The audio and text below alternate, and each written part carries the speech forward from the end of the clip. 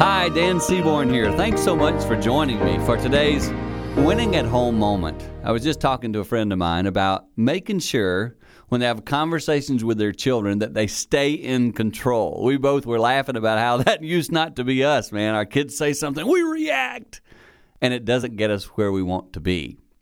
I am learning to make sure I'm in control when I talk to my children, like pre-decide how I'm going to respond to whatever comes up. When you do that, you allow the situation, I think, to move a little further down the road in a positive direction because you don't get tripped up by your response or things that you wish you hadn't said.